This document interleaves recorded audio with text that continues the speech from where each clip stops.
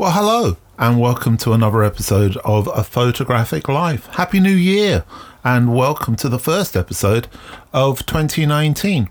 A special extended episode this week, in which I'm going to, I suppose, kind of look back on the year of 2018, I suppose a review of 2018, and also a little look forward as to what 2019 might hold.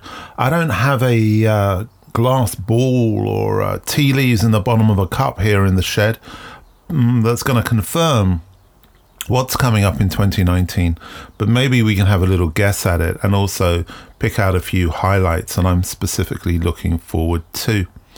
The name of this podcast is A Photographic Life, and my photographic life over the last year has been pretty busy. Writing a book, finishing my first ever documentary film, continuing to teach, continuing to write, and obviously each week getting to create this podcast. So it's been busy.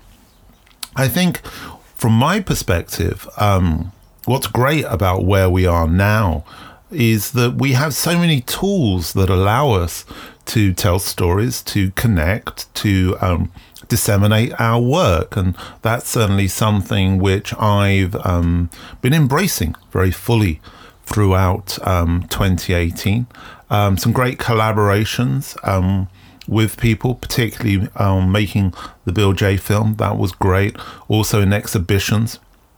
I curated 2 exhibitions of work, one at the Brighton Biennale and one up at the Oriel Colwyn Gallery in North Wales.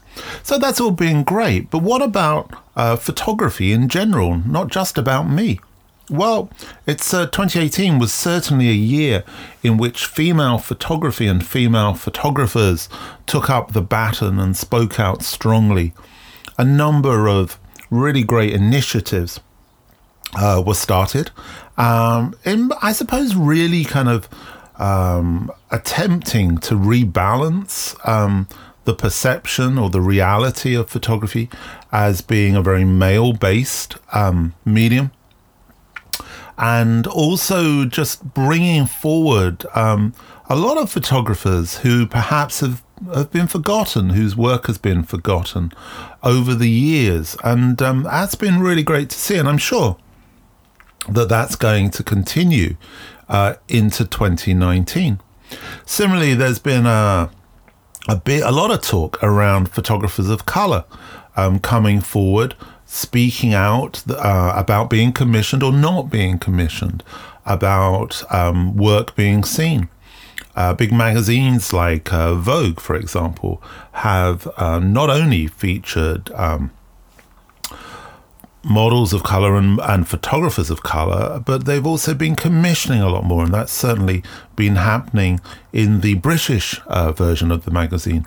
So not only in the areas of that perhaps we would expect in photojournalism or reportage, in those kind of more strident political areas, but in the hardcore fashion areas, the political stance of women and also of people of colour has been really strong, and that's been great to see. That idea of social injustice has also been very clear. There is no doubt that austerity is starting to affect many people in a way in which they've never seen it before. And I know from my own personal perspective, many people I know and people who I count as friends have had a tough time. It's really important to reach out to them with support, perhaps sometimes of money or food, but absolutely support of involving mental well-being and putting an arm around the shoulder and offering to help, often when people find themselves in a position where they feel they can't actually ask for that help. Photographically, there's been a return to humanistic photography. I suppose it's kind of as a direct response, a feeling of need to tell those stories. We've also seen a big return of landscape photography, which has certainly for many years been perceived by some as being the preserve of the amateur photographer, the chocolate box landscape image. Of course, landscape photography through the topographic,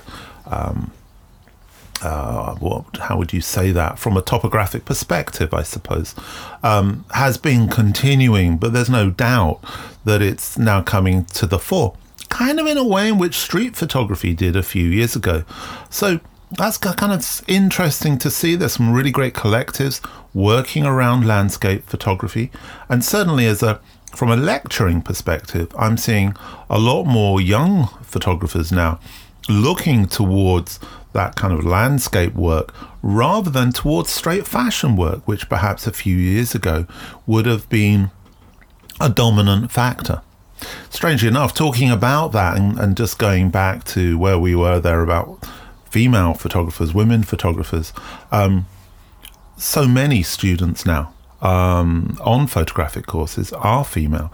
The demographic is very much leading towards women and much less men. So perhaps as time goes forward and over the coming years, that demographic will start to show itself in the work that we see. I think it's certainly the case that many female photographers are now getting a chance where perhaps they weren't previously.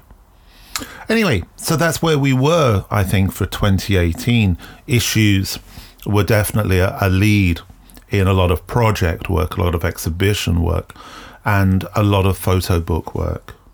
Talking of photo books, it's that time of the year when people do look back at the previous year and put together their lists. So I thought, well, I'll do it as well. All of the books I'm about to talk about, I've purchased myself. I've not been sent any of them for free. There is no payola involved in this selection. And it's very subjective, as you'll see. Some of them you may be well aware of already, and some of them may not. If not, grab a pen and pencil now so that you can take some notes if any of them kind of pique your interest. I'm going to start off with a book by Todd Papageorge, Dr. Blankman's New York. In the 1960s, Todd was told by his photographic peers that if he wanted to make money with photography, he needed to move to colour slide film and build a commercial portfolio. He took the comments seriously and set about photographing New York shop windows in Kodachrome. These images, when mixed together with candid portraits, are reproduced in the book Dr. Blankman's New York. It really is a fantastic collection of work, which definitely benefits from repeated viewing. So check out that Todd Papageorge, Dr. Blankman's New York. I was talking briefly there about humanist photography, and a few of the photographers who I'm about to talk about, their work I think could very easily be included within that genre or that mindset of work. The first one is The Last Ships by Chris Killip.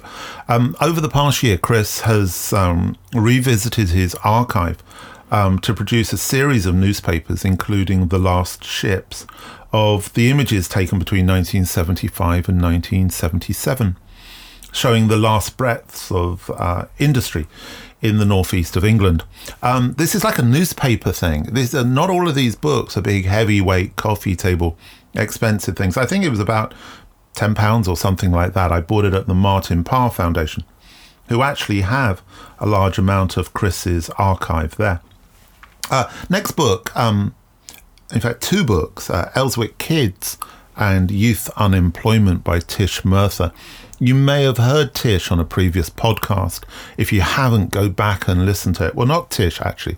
Ella, her daughter, talking about Tish, because Tish sadly passed much too early, and Ella took on the baton of that archive, of that work, and has been curating it and producing exhibitions. And these two books, if you're not aware of Tish Merthyr's work, Merthyr is Murtha, then check her out.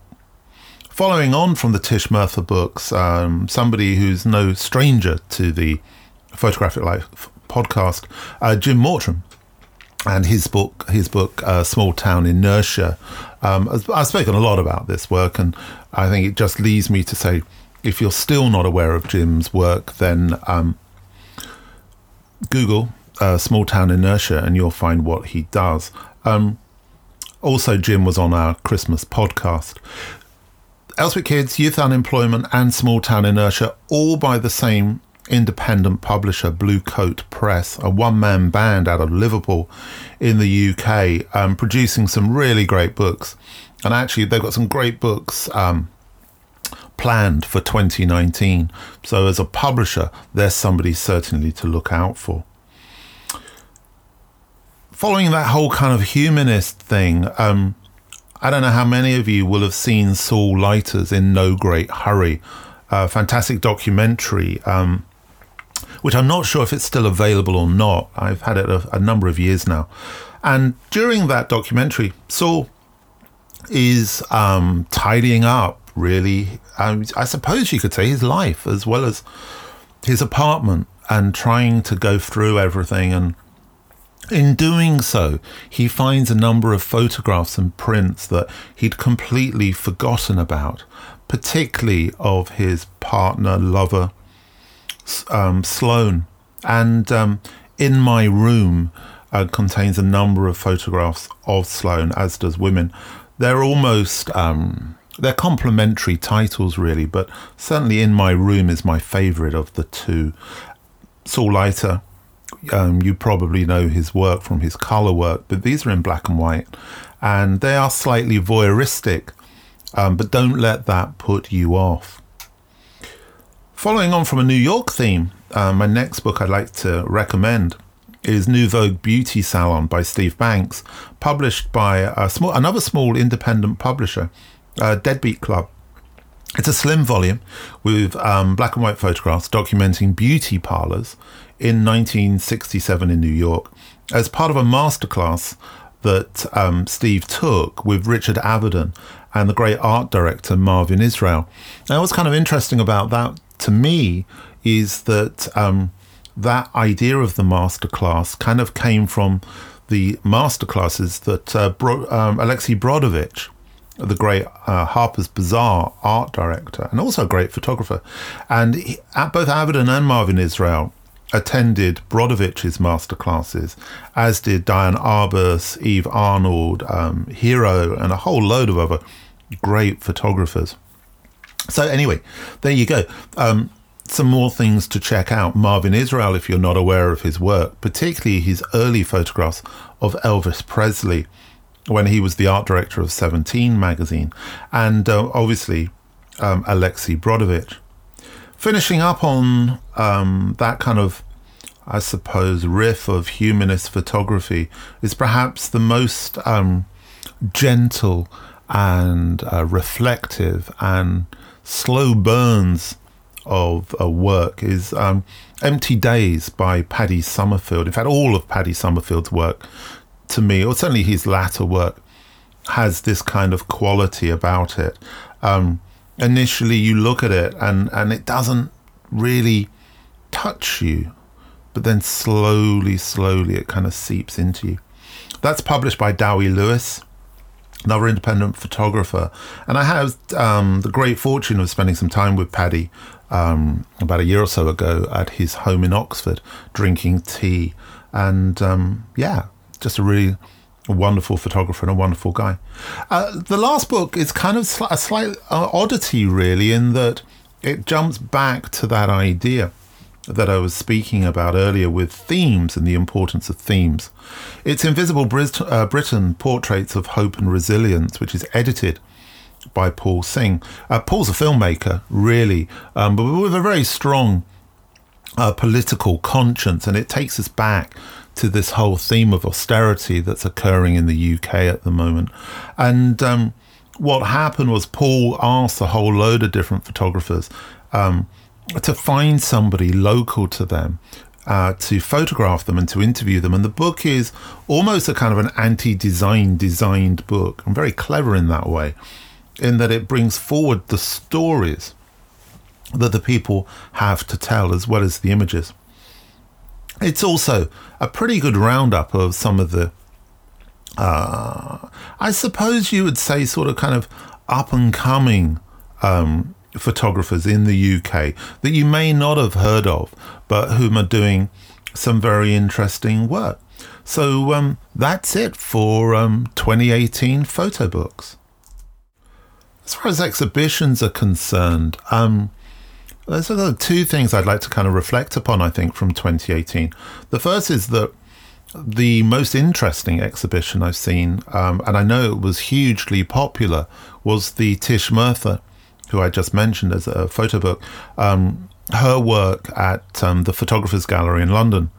I think what in particular I'd like to kind of put forward as maybe a future discussion point, I don't know, is that everybody who's spoken to me about having seen that exhibition, there's a lot of people actually, it's the one exhibition that everybody who's involved with photography seems to have felt they needed to see.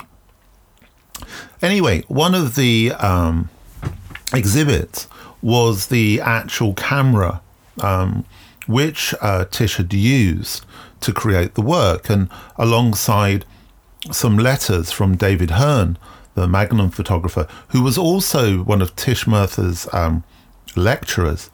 She was on the Newport course down in South Wales, and David Hearn was sort of backing her up on for her HP agreement to actually get the money to buy this camera. And I just think that's really interesting, actually, that ephemera and the context that was provided by those elements were the real kind of standouts for a lot of people. Suddenly it became very real. Suddenly you felt as if you had a personal connection with the photographer and also with the work. Speaking of that personal connection, the other thing which I just wanted to pick up on, which isn't specifically an exhibition, it's a space, which is the Martin Parr Foundation down in Bristol. Martin opened this at the beginning of the year with a Niall McDermott exhibition of work, and since then there have been a number of other exhibitions that have followed on. David Hearn Swaps was there. There's been a Paul Trevor. I think that's it, but I must apologize to anybody if I've forgotten something, because I probably have. Anyway, the most important thing to me has been the series of talks that Martin has put on. We premiered the Bill J film there back in May. At the beginning of a weekend, it was the Friday night showing of the film, and then all day Saturday, talks by people such as Peter Mitchell and John Myers, by Hearn, by Circa, by a whole load of different people. And that was a really great event. It was, you could go along, there were talks one after another, there was a lunch included in your ticket. And since then, Martin has continued a whole series of evening talks. People like Robert Darch, Dan Wood, who's been on another previous podcast, Bruce Gilden, certainly was talking Sean Davey. This is off the top of my head, but whatever. I think what's great about this is that it's a place to meet. Certainly many of my students are now going to these talks in the evenings, meeting the photographers and engaging in that conversation. And it's great for a couple of reasons. One, I think it's great that it's happening, and two, that it's happening outside of London. And I really think if there is one key factor that's really coming together in 2018, and I'm really hoping it's going to continue into 2019, is more and more initiatives outside of London and the southeast. There's great stuff happening in South Wales, in Scotland, in the northeast at Side Gallery, in Yorkshire. I've spoken about these things before, but why not, with the death of the high street, this is just an idea I'm chucking out there, why not take over one of those empty shops? Why not create your own space? I mean, this is something I would personally love to have the time to do, but why not get together in an area, get a shop space, put on some films, some photo related films or some talks, some pop-up exhibitions, or just a meet up for coffee and cake or a glass of wine, whatever it may be. But that idea of community coming together within a physical space seems to me a really strong concept and a strong idea to put together for 2019. So, what of 2019? Well, As I said at the beginning of this podcast, none of us can be sure. We're certainly living in a world of great insecurity, I suppose, politically, economically and socially. From a UK perspective, we have Brexit coming up. From an American perspective, you have Trump.